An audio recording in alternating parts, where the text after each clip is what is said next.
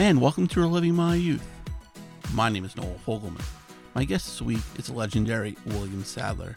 Now, Bill has done it all in this industry. Some of his best-known roles include Colonel Stewart in Die Hard 2, playing Death in the Bill and Ted sequels, and of course, Haywood in The Shawshank Redemption. And on TV, he starred in the very first episode of HBO's Tales from the Crypt.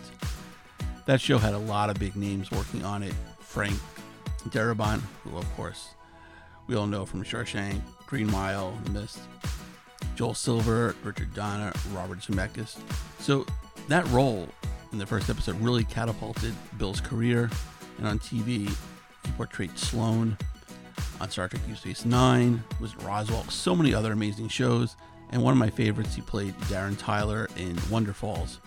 The show only lasted 4 episodes, but the rest of the series you can find on DVD. I could have spoke to Bill for hours. Such a great guy. He's from Buffalo, so we had a little bit of a connection there as well. I hope you enjoy my conversation with him.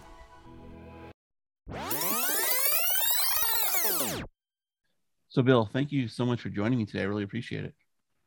My pleasure. It's great to be with you, Noel. Yeah, so I know, everyone has a different pandemic story, how to keep busy. And I saw some of the things that you were doing called the kitchen tapes. And I really found those, fascinating. You answered, questions from fans about certain roles. You came up with certain songs. So I'm going to start with one song in particular. I think you probably know where I'm going to go here. The Dildo song. Yeah. That was that story. Actually, Frank Zappa inspired that song. I was when I was doing Bill and Ted's Bogus Journey, I met Dweezil and Moon Unit, and they were interviewing me for MTV. And at the end of the interview, they said, I said, well, I said, well, say hi to your dad for me, because I'm a huge fan. And They said, well, actually, he's a big fan of yours too. And I was like, you're kidding me. It's Frank Zappa knows who I am. Right. And they said, yeah, would you like to come to dinner? Oh, wow. And so I ended up, my wife and our little girl, we ended up going up there and having dinner with Gail and Ahmed and all of them, and Frank. And the conversation just happened to turn to this article. He pointed to this article about a law that they had passed in Phoenix, Arizona, or they were debating it. I don't know whether they actually passed it or not, but the law, they were very concerned with the number of dildos that you could possess at any one time. And I thought, oh my goodness, these people need a song. That's I've been writing songs my whole life. So I wrote the Arizona Way, which you can, if you check out William Sadler, the Kitchen Tapes, it's on there.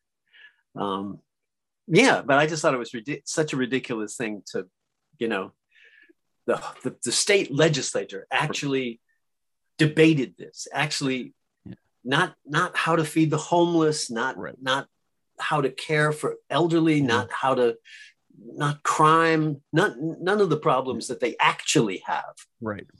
The one they were focused on was how many dildos you could own before you were a dildo dealer. Yeah. Right. So I wrote a song, satirical. Yeah. No, it's very comical, but I mean, I guess 4 is okay. You can have 4 and not be, I guess. Exactly. Well, that was the whole 5. It was like, whoa. No, exactly. It was like, what are you talking about? Yeah. What are you talking with? Whose business is it of yours anyway? Yeah. This trying to legislate people's morality or sexual preferences, or get the fuck out of my bedroom, man. Go solve your own problems. Yeah. Anyway. Yeah. There you go. Right. I mean, check it out. It's on Bill's YouTube channel. It's very fun. Along with others, kitchen tapes and stuff. How did that whole idea come about doing the kitchen tapes? I was stuck at home, and I had been shooting the movie The Unholy near Boston, and Nedick Nedick, Massachusetts, and it was going great. And then, but I could drive back and forth. And I came home for the weekend, and on Sunday night, I was about to drive back to the shoot, and they called and said, we're shutting down because of the pandemic. I guess two or three of the people on the set came down with it. And then everything got shut down. There was we weren't going to shoot, and SAG wasn't going to let us shoot until they put in place all of these, safeguards, the testing procedures, and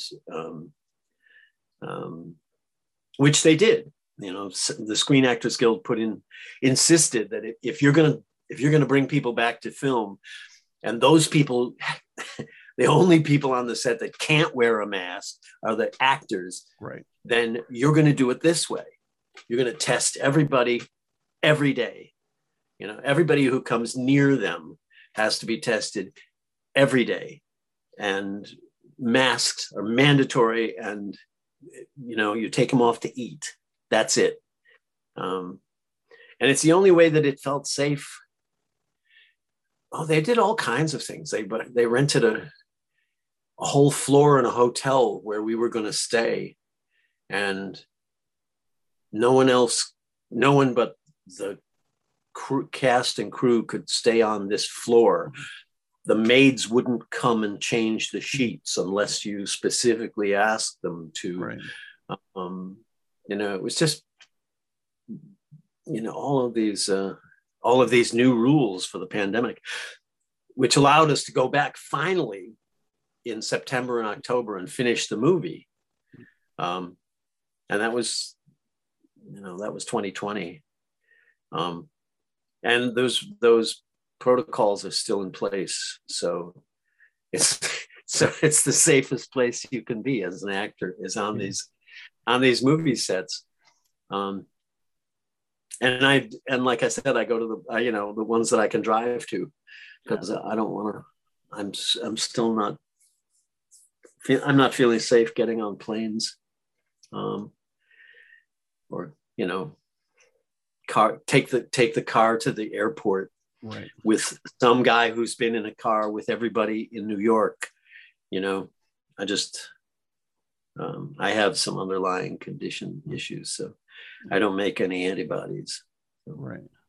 What was it difficult the first time going on set? I mean, even though they had all those protocols in place, just for your own peace of mind? Yeah, well, it was good to get back to work. Right. It was good to finally, get back and be creative. Yeah, I guess at the beginning of the pandemic, when nobody knew anything, I mean, there was so much unknown about how it spreads, and people are wiping down their groceries and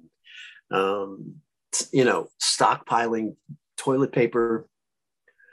There was a lot of misinformation and panic. So it was good. By September, October, people sort of had a handle on, well, we can do this safely. They still didn't have a vaccine, so that was still months and months away.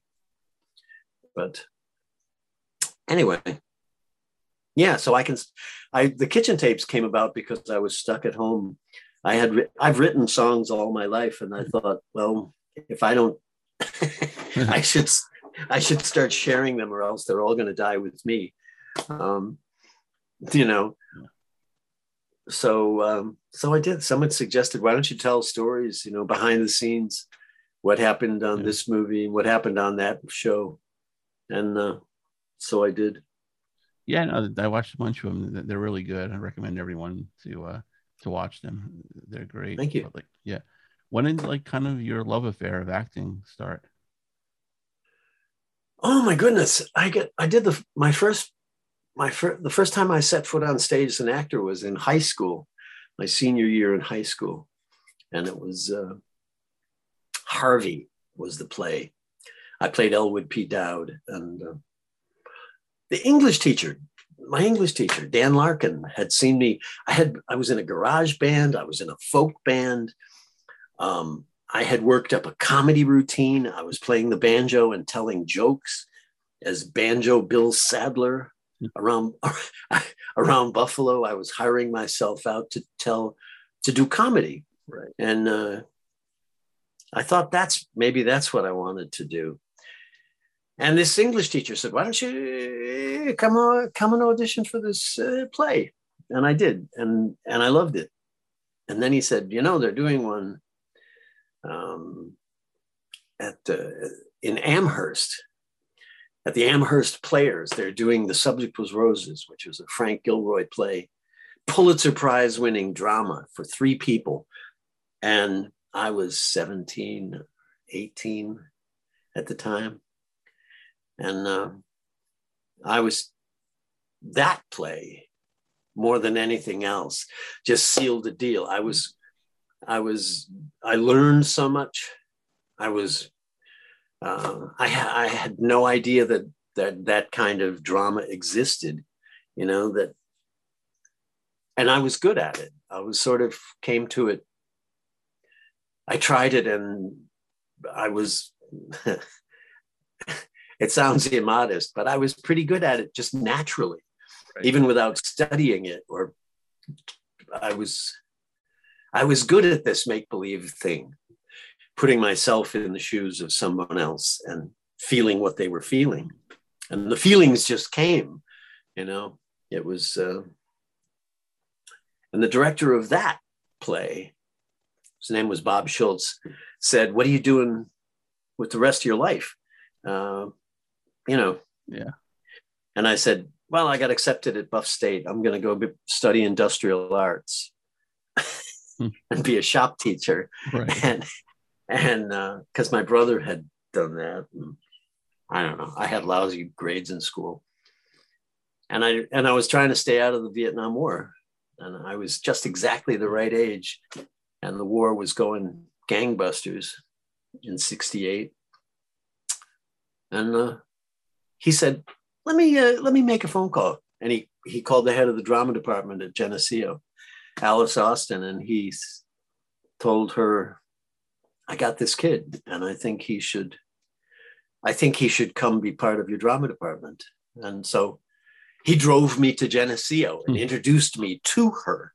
Right. And so on. And I applied, and boom, boom, boom. I ended up spending 4 years and 3 summers there.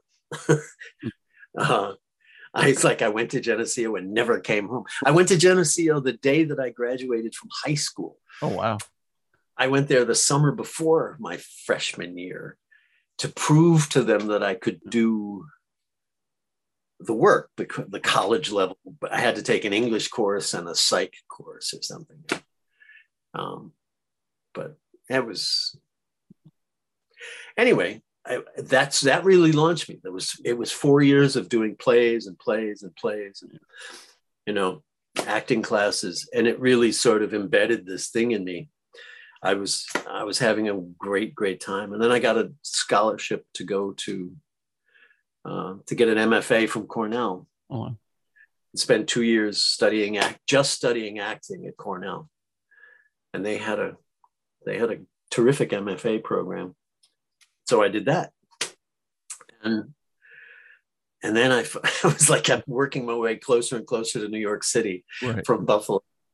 And the next stop was New York. Well, I did some regional theater, but then I ended up in New York City. The Shakespeare Festival, and finally, after 10 years or 11 years in New York, I met my wife, lived in the East Village for 10, 11 years, and then a year and a half on Broadway in Biloxi Blues. And then I did my first movie. So it took me a long time to get to Hollywood. Yeah. But I don't regret any of it, because the theater has its own rewards, Were your parents initially on board with you embarking in this type of career? My mom was initially on board. My mom thought this is very cool. Right. she used to drive me to the Shaw Festival, which is near Buffalo. It's in Canada, at the in Niagara on the Lake.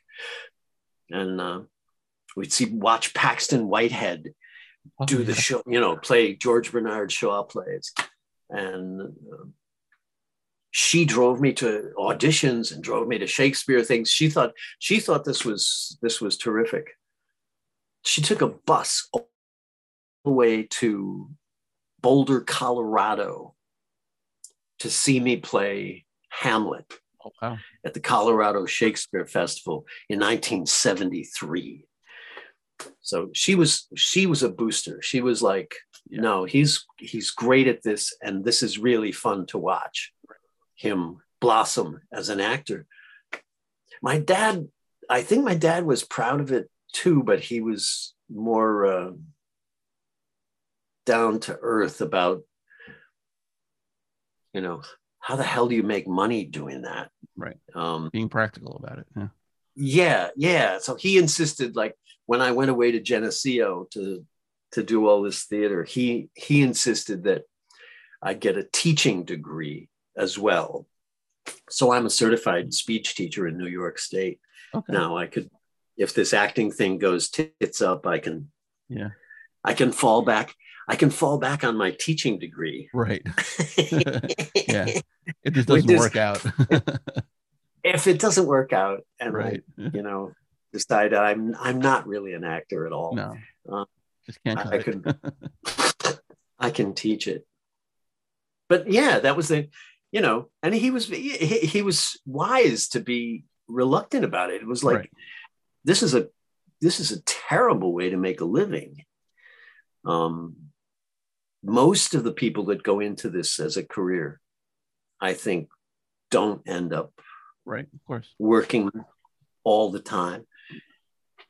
And it took me years and years before I was working anywhere near consistently. Right. I said 11 years of theater in New York. I think 10 of those years, it was for no money. Off Broadway and storefront theaters and yada, yada. You got to really, I don't know, you got to be nuts to you have to do this. Right. Now, being on Broadway, off Broadway, and then, theater, movies, TV, you've done it all. Which one do you prefer? Which one's like more rewarding? Is it the theater because you get the instant gratification because you know right away whether you did a good job or not? The theaters, I love the theater. It's really hard work. Right. It's, how do I say this? It's terrifying. There's no second take. There's no safety net. You're out there, naked every single night. The challenges are tremendous and the rewards are terrific as well. But when I discovered film, there was, it was interesting. It took me a couple of movies to actually get my arms around how to work for a camera. But working for a camera, there's a universe of possibilities that open up. At first, it felt very constricting. You have to hit your mark so that you're in focus. You have after they do the master, if you took your hat off on this particular word, you have to take your hat off on that word in every take after that. Tighter takes, medium shots, close-ups, you have to match. It has to match or they can't cut it together and so on. And it all felt very constricting until I mastered all the technical shit of, hitting marks without, you just get good at that. Just, get that crap out of the way. Simplify the action so that you can, you pick up the glass on that line every time. And you just kind of make those things automatic so that they can always, someone's not coming up to you at every take and saying, Bill, listen, you have to, put your weight on your left foot. But once you get your arms around that technical stuff and that becomes automatic, there's this universe opens up of possibilities. There's the internal life of the character becomes incredibly free, because in a funny way, every take is an improv. Or it should feel like an improv. It should feel like, I don't know what the next line is. I don't know what he's going to say. And so you can be surprised every time. Be genuinely surprised every time. And every take is different, and every take is honest and works. And I just sort of fell in love with, working to the camera.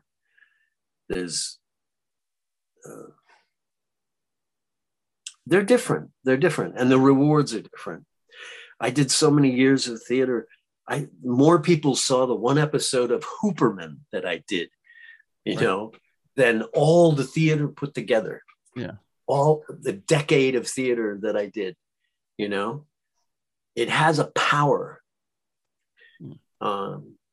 If you're on television in a series like I did Roswell, you're in people's living rooms every week.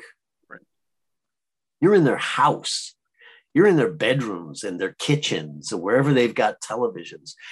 Your face is this big on their wall. Yeah.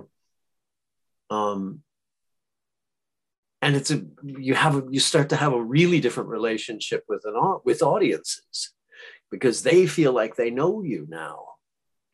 They've grown up with you. You've been in there on their TVs their whole life. So, which is fun. Yeah. Is it like a double-edged sword though? Because like you mentioned, like Hooperman, you're in one episode of Hooperman, but you do all this work like on Broadway. It's a love affair. You do it for years, but that one maybe 3-minute scene in Hooperman gets more, publicity. It hits more people. It's good that you're getting out there and being seen, but is it like kind of like frustrating that way? Well, it's not as rewarding. No, it's not as rewarding as an actor. Right. And it was even if you're the guest star and you're in every scene on Hooperman or CSI or, whatever, Law and Order, or, you're the villain, you're the bad guy of the week. And you have lots of scenes. You're never going to get into, it's never going to be as satisfying as, studying a play for a month and then right. going to previews and then doing it live for audiences. That's a very different experience. This thing I did, it's funny, but you asked that because, for example, The Shawshank Redemption took, I think, 11 weeks to shoot, which is a very long time for a movie. It's usually five weeks or 6 weeks or something, but we had a chance, given that much time, to really develop characters, to really sink into these roles in a way that made them come alive. And I think it shows, I know it shows in the film. People responded to it because we were able to bring it. This thing I just did with Karen Allen, it was a short shoot, but there was so much meat on the bones that I think people will have, I think the response will be, we'll see what the response is. Right. But it's not like you're the villain in the piece and you know, your job is to scare people. You know, I know it. I sometimes feel like a session play. You know, just tell them, just show me what you want, and I'll do it. You know, right. And I don't have a great deal else invested in the performance. The thing I did with Karen Allen, I had a lot invested in that performance. I felt very invested. Yeah. When did you have to stop auditioning for roles? Because I mean, so many TV guests, right? I mean, I'm sure by now people know what they're going to get with you. So like, how do you still have to go in there and read for people, or just give me Bill and he can do a great job? No, I still audition. Not all the time. I didn't audition for Salem's Lot or the thing with Karen Allen. People offer me stuff now, but I do occasionally audition if it's something that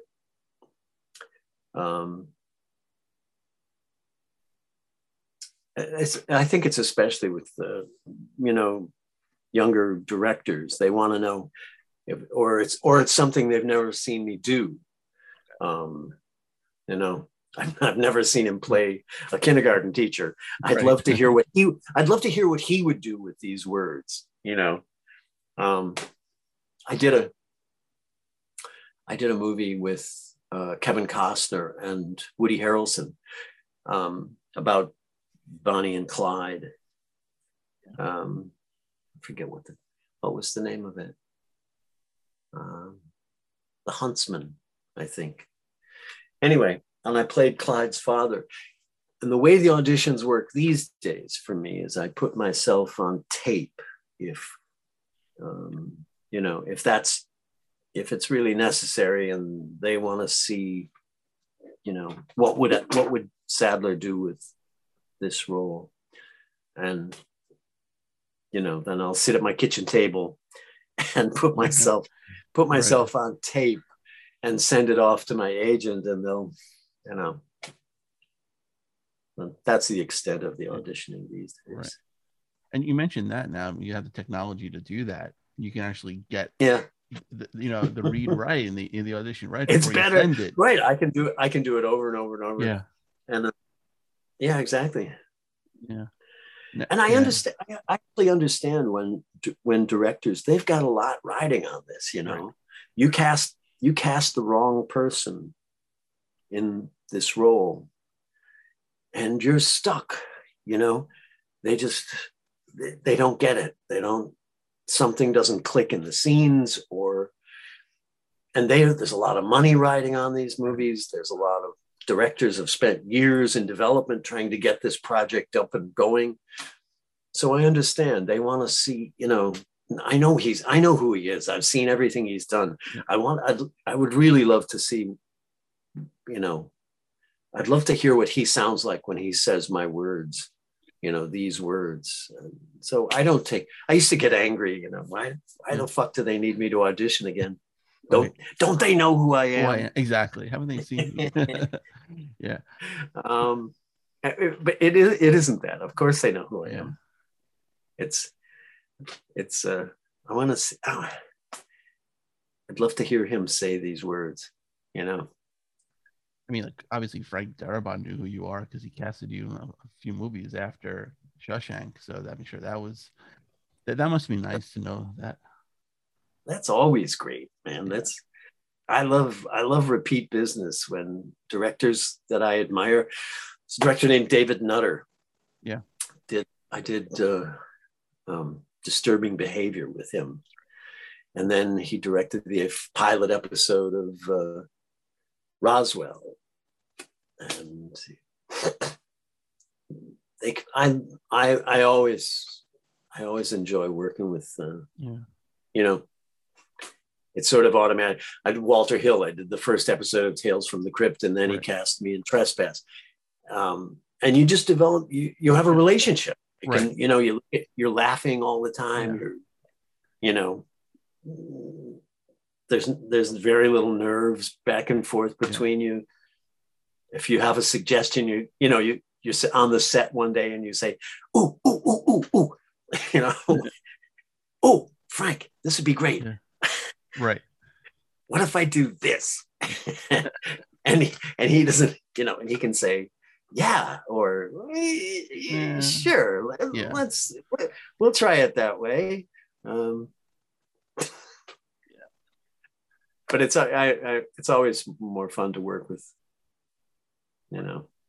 repeat buyers. Yeah.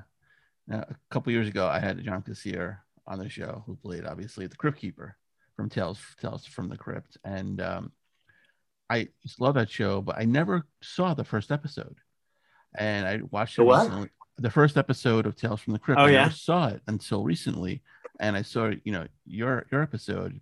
Playing Niles Tabbitt, who was an executioner, and the story's great. You get laid off, and then you kind of take justice into your own hands. So you're pretty much like. You were like Dexter Morgan before Dexter became famous, taking exactly, killing people. Yeah. And ironically you get fried, spoiler alert. Now doing a show like that, I mean, it had big backers. You mentioned Walter Hill, Richard Donner, I think was executive producer, Robert Zemeckis. So there was a lot of Joel Silver, exactly. And you worked with him later. So I mean, like being the first episode of that, was that kind of like a lot of pressure going, kind of starting a series? I mean, I know you weren't going to be like, main character in the series, but getting the ball rolling on a series like that. I think it was, I don't know how much pressure there was on me, because it was,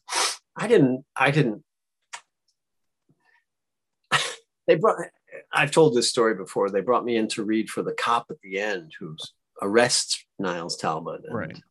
And I said, what's up with the role of Niles Talbot? And Karen Ray said, oh, they want a star for that. But they finally, they put me on tape and gave me this shot. But it was actually kind of right up my alley, because it was the character is all these monologues right to the camera. And I had done, years and years and years of theater, including a play called Limbo Tales that was a 45-minute monologue straight at the audience. Okay. And I won an Obie Award for it. It was like you couldn't have handed it to somebody who was better equipped to do that, And so and Walter was, Walter just was fantastic. I think they took a bigger risk hiring this completely unknown guy to be the lead in the first episode. They took a bigger risk than I did. I didn't, it was, I think they paid me $1,700 or something for the whole week's work. Okay. It was like, we shot it in 7 days. It was like, it was just, but Walter was he's such a damn good director, such a steady hand that I didn't, I could always lean on him. He wasn't going to let me get. And he also, I think, loved what I was doing. He liked this character. I would come into work and he'd be sitting there writing monologue. He'd be writing the monologues as I came into work, and he'd hand them to me and I'd read it out loud, and he'd say, "That's great." And 20 minutes later, we're shooting it. So I always felt like he had found a mouthpiece. If he was a puppeteer, he found this fun new puppet who had a great voice and this sort of wry sense of humor. And Walter kept writing these little jokes for him to say. So no, I didn't have time to get nervous about, I'm starting a whole series. I didn't know that it was going to be such a big deal series. HBO wasn't that big a deal. Right at that then. point, yeah, exactly. It was like, so Right. Yeah. Well, yeah, no. yeah, and you had like really, some really good menacing looks, at the camera while giving your monologue, and with obviously Joel Silver producing Die Hard 2, you had even more menacing looks in Die Hard 2. I mean, that was legitimately a scary character. So did that, I mean, I'm sure that got you your foot in the door to get, to read for that part, Colonel Stewart. That was the next, I think that was the next thing that Joel did after the Tales from the Crypt was, after Tales from the Crypt, I went away and did the Hotspot with Dennis Hopper. Oh, Don Johnson. And as that was wrapping up, they were getting ready to do Die Hard 2. And Joel called my agent and had me come in, meet Bruce Willis in their office, and Joel and Bruce. And I don't remember whether I read for him or it was really just a meeting. I think the Walter Hill Tales from the Crypt was the best audition I could have given. It was like they looked at that and said, "Oh shit!" Right? Yeah. No, this guy, he could be a scary dude. And so that happened, and then one of the writers on Tales from the Crypt was Frank Darabont. Okay.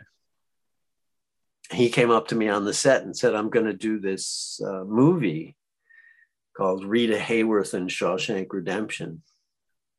So it just kicked all kinds of doors open for me. Right. And just for that one little HBO show.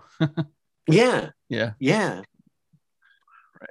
Right. That I almost didn't audition for because, they had me for the cop. Right. No, that's great. Right.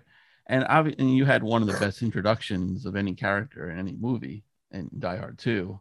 The whole Tai Chi, scene in your birthday suit. So was that like scripted? Was that something that you wanted to do? Did Remy Harlan come to you? How did that come about? It actually wasn't in the script when in the script, I think it just said a half-naked man in a hotel room doing Tai Chi. And I thought, oh, well, he's, wearing shorts or, sweatpants or something. He's doing Tai Chi. And we got to the costume fitting, and Rennie Harlan was there and the costumer. And I tried on everything that he wears, the uniform and the this and the that. And we got all finished. And I said, how about that hotel room scene? What's he wearing in that? And the two of them looked at each other, and Rennie got all quiet, and then he said, he's from Finland, Rennie Harlan. And he said, "Bill, actually, I was thinking you would be nude." And I thought about it for a minute.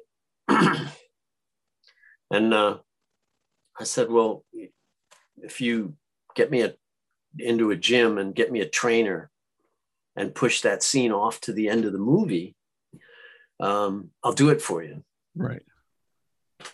Which, if I were going to do it, I should have called my agent, and they could have said, no, he needs another $50,000 for exactly. that. These days they would pay money. You'd have to pay for that extra bit of flesh. But I didn't know. Yeah.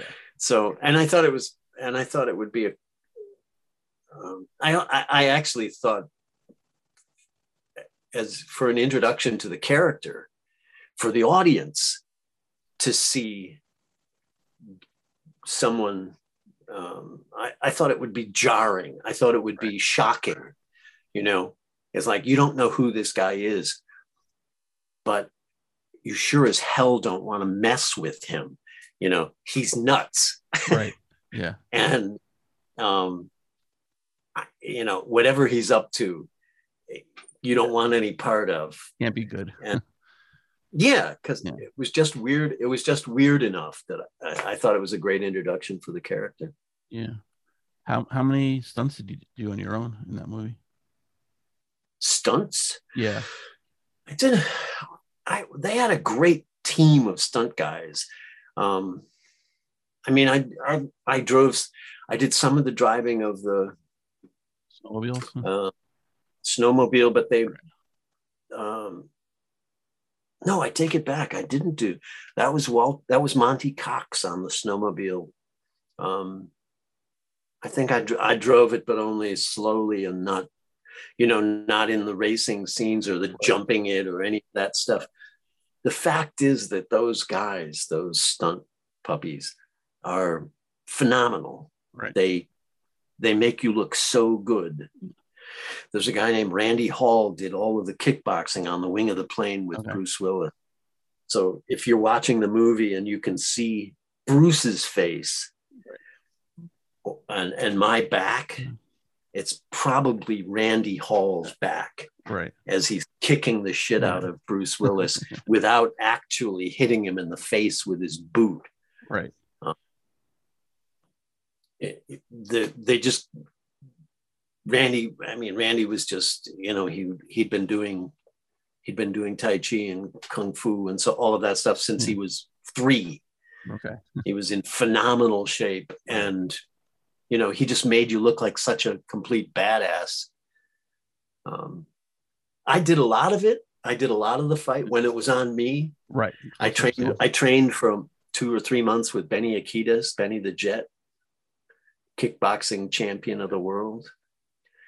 But what you can learn in 3 months is what you can learn in 3 months. Right. If you want it to look like, Chuck Norris or Bruce Lee, you better hire someone who's been doing this for decades. Exactly. Right. And they did, and it's seamless. You can't tell. For years, people thought I was this, complete badass motherfucker. Right. Now, how many tries did it have to go through to get the grenade into the plane? Throwing the grenade into play, because obviously in the movie you throw it once, but you throw it once. And then they cut to the inside of the right. There's no one missed. No, you know what the other funny thing that happened in that exact scene was I had spent my entire childhood running around the barn with my BB gun and making the shooting sounds with my mouth, right? Because BB guns they go, that's it. Yeah. So I was, and we got to that scene, and we're all standing there with automatic weapons and blanks. We're firing real rounds, but they're blanks, right? So there's flame, there's the brass is coming out, there's smoke. It's deafening. It's so loud, right? Bang, bang, bang, bang, bang, bang, bang. And the room is filled with smoke, and it's raining this hot brass down. They did the first take, and Tim Cooney, the sound recorder, the sound guy, came over to me on the set, and he took me aside and he said, "Bill, you don't have to make that sound anymore with your mouth." Okay. I said, "Thanks, Tim." And because apparently I was mic'd, and he had heard me going, right, whatever I was doing. That brings you back to the childhood, right? And I still do that. It's hard it's hard not to. Even in fist fights, you go, boom, oh, tish, boom, pow, boom. Yeah. When you did Star Trek Deep Space Nine, did you kind of talk to Com Meaney, who was the airline pilot and the one plane that you crashed? You kind of joke about that scene? No, we did. No. We said hi to each. We said Right. hi to each. Yeah. That was that was a fun role. I love the character. I love the way the character, again, it was the way the character was introduced. The first time you see him, he's sitting there watching Dr. Bashir sleep. Right. Yeah. And it was like the creepiest thing I could imagine. It's like you wake up and there's someone sitting there watching you sleep. And I thought, I could do that. Right. That's creepy. Yeah. Were you a Star Trek fan before getting the role? Yeah, I was. Yeah. I wasn't a Deep Space Nine fan, but I was a Star Trek fan, and that was close enough, you know. Yeah. I was really, that was one of those things where they just called up and said, would he be interested in doing it? And absolutely. I just said, yes, of course I would. Right. Because the whole Star Trek universe had been part of, it was this wonderful, important part of you know, the fabric of America. It was like, you know, they named spaceships at NASA got named for the Enterprise. And, right. You know, it was such an important piece of American folklore that I was happy to do it. I really was. And I only did 3 episodes. Right. I would love to have done more, but I've been shocked ever since then. The people the Trekkies, the folks that are deeply into the Star Trek universe, holy cow, did they know that character and those episodes better than I do? Right. You know. Yeah. Because the one thing about the one thing about like Deep Space Nine, it was more of like an arc. You know, each season had their own arc continuing, whereas the other shows is more episodic. So every episode was its own, you know, self-contained story. So it kind of made it a little more different Star Trek wise, and then also being on a space station, not really exploring. So it was a different take for Star Trek, and I think it worked. I enjoyed it. And you know, it all became part of my history. Yeah. Talk about one show I don't know how often you get asked about, which I absolutely loved and got canceled way too soon, was Wonder Falls. I absolutely loved that show. Oh, dude. Yeah. Oh, that was so good. Yeah. I think it was just kind of ahead of its time, I guess. I agree. Yeah. You know, it dealt with gays,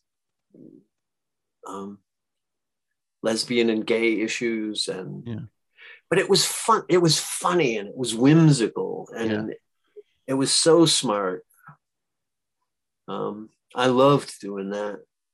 I had to convince them that I could be funny. Really? You know? Yeah. They, it's been, well, I'm always having to convince people that I can be funny because they, oh shit, the guy from Die Hard. Exactly. You know? Scary face. Yeah. Scary dude. Yeah. But like I said, I started out doing stand-up comedy, and I'm always happy when I get a chance to bring some funny. Yeah. No, I loved Wonder Falls, and I thought that was shame. I really did think that was a shame when it was canceled. Yeah, because it probably would have, had it been on like either a cable network or one of the streaming sites, I think it would have lasted. It would have found an audience. You know, just network TV doesn't really let shows breathe anymore, and it's a shame. It wasn't. I don't think there were streaming sites then. No, it would have seemed tame today. Exactly. You know, the gay themes were like, really? Every show. Right. Exactly. That's shocking. Right. Yeah. So I mean, it was just a bit ahead of its time, I think. Right. Yeah. I mean, you were Darren Tyler, your wife was Karen, then Sharon, Aaron, and then Jade. So just kind of like the outcast, of course. Yeah. It was brilliant. It was really a brilliant show. But I mean, because you'd figure, I mean, you showed your comedy chops a little bit in Bogus Journey. Bill and Ted's Bogus Journey. So it Oh showed that yeah, you can play some, and that was like right after Die Hard. So it showed a different exactly, side of you. exactly. Yeah. So That was a well. See, that was particularly well suited for me because I could be that big clownish right, sort of Czechoslovakian guy, right, but he starts out being a yeah, scary dude. right. Death. So you need him at the beginning to be the Right. most terrifying thing, Yeah. the stuff of nightmares. Right. Death shows up behind you with the scythe and everything, and then you want him to be a frightening figure. And then of course when he starts losing at the games, he's gets petulant and Yeah. Exactly. and he's Yeah. it all starts going tits up, and then he wants to be part of the band, and then he wants the guys to like him, and you know he discovers rock and roll. Yeah. And I know, it's just, I had a ball with that character. I'm sure I'll be remembered more for that than anything else I've done. Right. And then to play him 30 years later had to be a real treat again. It was great. It was really great. And it was also fun. You put the robes on, you put the makeup on, and get back into the character. And the character was like I had him bottled, like I put a cork in it 30 years ago, and pulled the cork out, and he just came out fully grown. The minute we were back together on the set, we were back and forth, and it was like we had never stepped away. Right. Was there, you think there's talk of making another one? No. A fourth one? No. Yeah, why not, right? I don't think so. I haven't heard any such talk. Right. I thought the third one was the perfect finale. Yeah. You see the two boys as very, very, very, very old men still rocking out. Right. It was like a great way to end it. Yeah. Well, they could always have their daughters take over, Uh-huh. Who knows? If there's money. They were adorable. Right? They were adorable. They were so great to work with. Oh, that's good. Yeah. Yeah. The daughters were phenomenal. I had a good time. It was harder. It was harder for me the second time to do it because I don't know, in the 30 intervening years, your legs start to go and your back hurts and you're, this and that. And you get tired easy. Yeah. You've been guest starred in so much stuff and, work. Can you sit while watching TV and so one of your shows roles come on? Can you sit and watch yourself?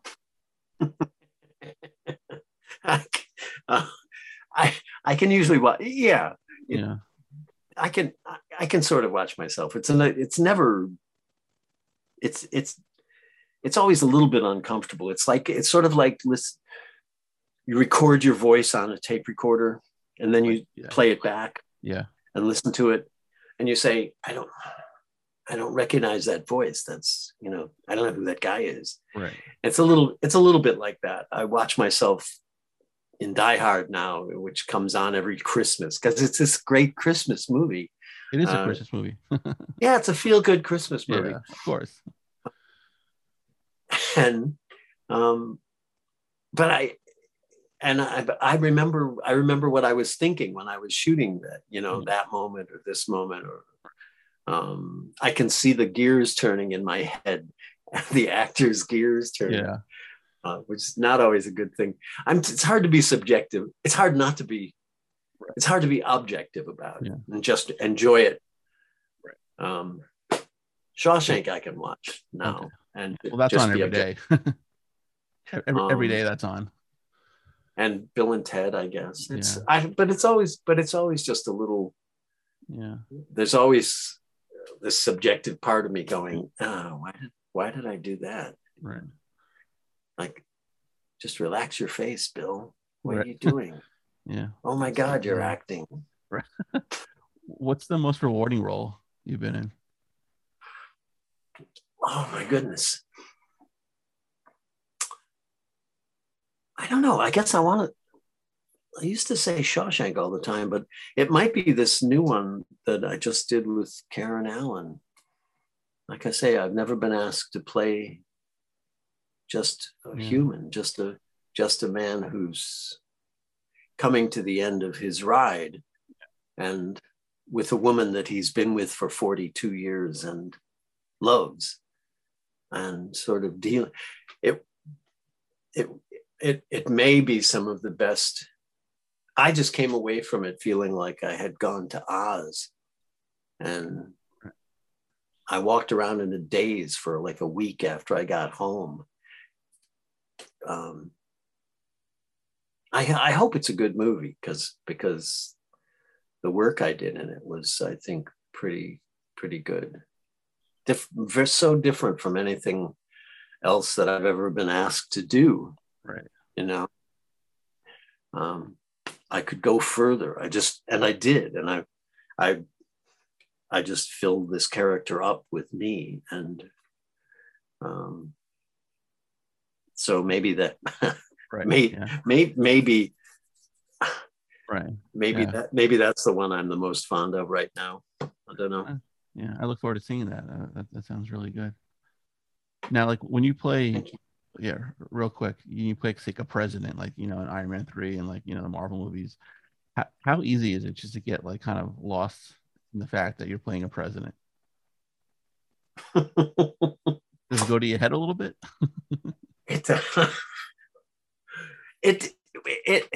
I've been accused of letting my characters go to my head a little bit. Right. I played Julius Caesar on Broadway with Denzel Washington for 4 months or something, and by the end of the run, my wife couldn't stand me. I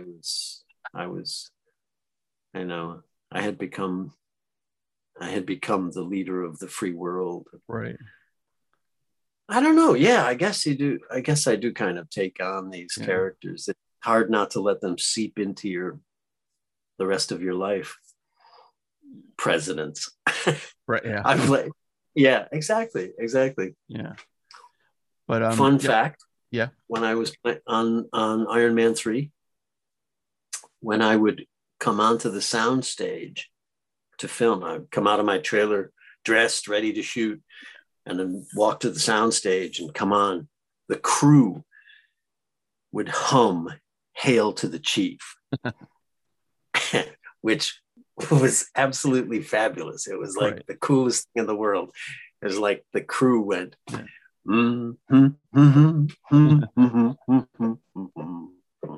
That's great. made me very happy. Right. Yeah. I just sort of one other thing. I had a first date when I was younger, and we went to the movies and we saw Rush. So it was a very weird first date, dude. To go see a very disturbing movie, very good movie, with Jason Patric and Jennifer Jason Leigh, and you played a not so nice guy in that movie. But what was your experience like with that movie? I shot for 2 days. Okay. They filmed for weeks and weeks and weeks and weeks down in Houston, around Texas, I think. And they flew me in to play this character, this drug dealer, and put tattoos. I met with the makeup people and they put tattoos all over me, and I had to wear these bib overalls so you could see my butt like through the side of the thing. And I guess I don't know. I was feeling kind of. It's a very strange thing to come on to a movie that's already been filming for a month, right? And everybody else has been in the trenches with each other. They're a family now. They're a unit, and it's difficult for an actor to just jump in. You feel like you're jumping on a bus that's racing down the highway already. And my experience, and I had to be this asshole to Jennifer Jason Leigh, and I love Jennifer. I mean, she's adorable, and, you know, such a phenomenal actress. And I think she sensed it. I was nervous. I was, you know, I'm supposed to be the one who's frightening her. Right. She needs me. She needed me to be terrifying and creepy. And so I was trying to be terrifying and creepy, but she sort of took me aside and said, you know, because I was having trouble with being physical with her, grabbing her and kissing her. Right.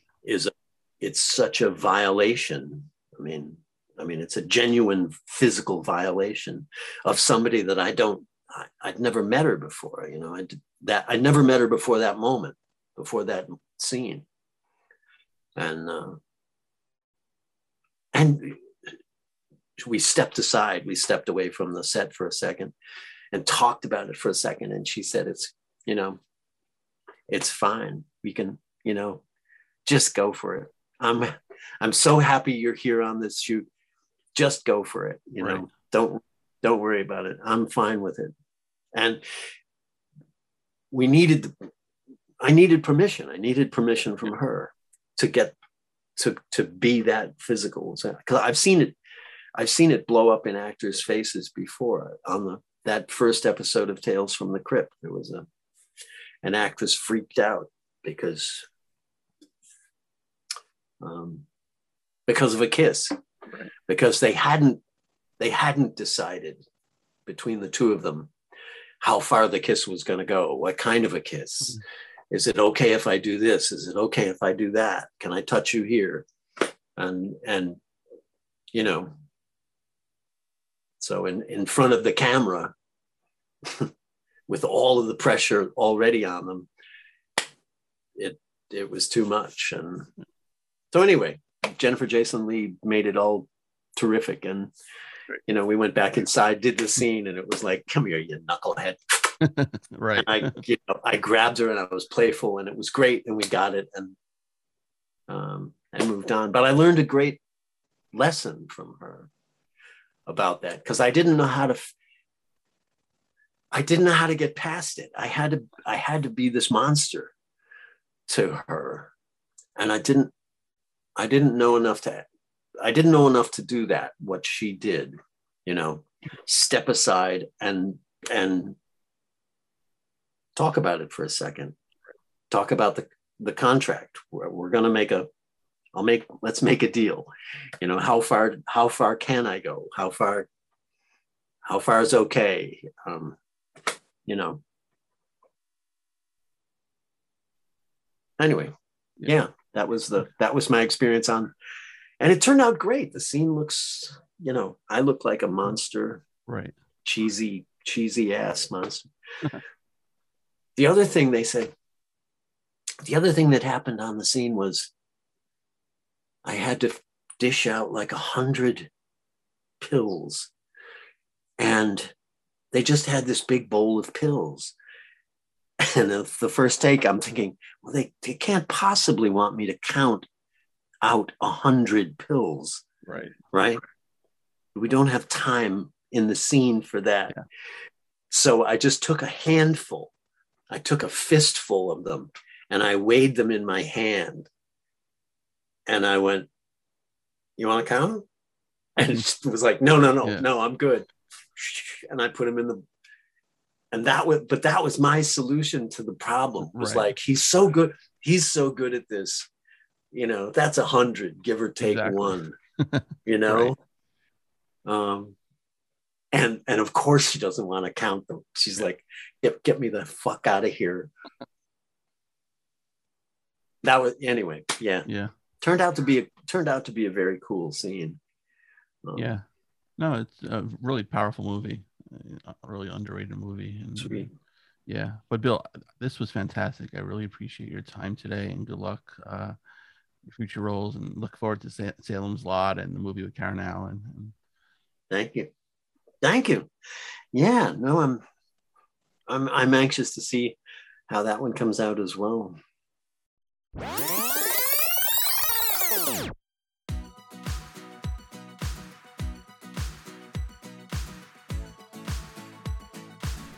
And a special thanks to Bill for joining me today. I have to get him on again because he's amazing and there's still so many stories to share. But you can follow him on Twitter at WM_Sadler. And if you have a guest suggestion, you can hit me up on Twitter at TheFirstNoel19 or like the page Living My Youth on Facebook. Go to iTunes, check out all the past episodes we've had. While you're there, please rate and review the show. Don't have iTunes? Not a problem. Show's on SoundCloud, Spotify, Podbean, Amazon Music, wherever you can listen to a podcast. A new episode comes in every week. Stay safe, everybody. We'll see you then.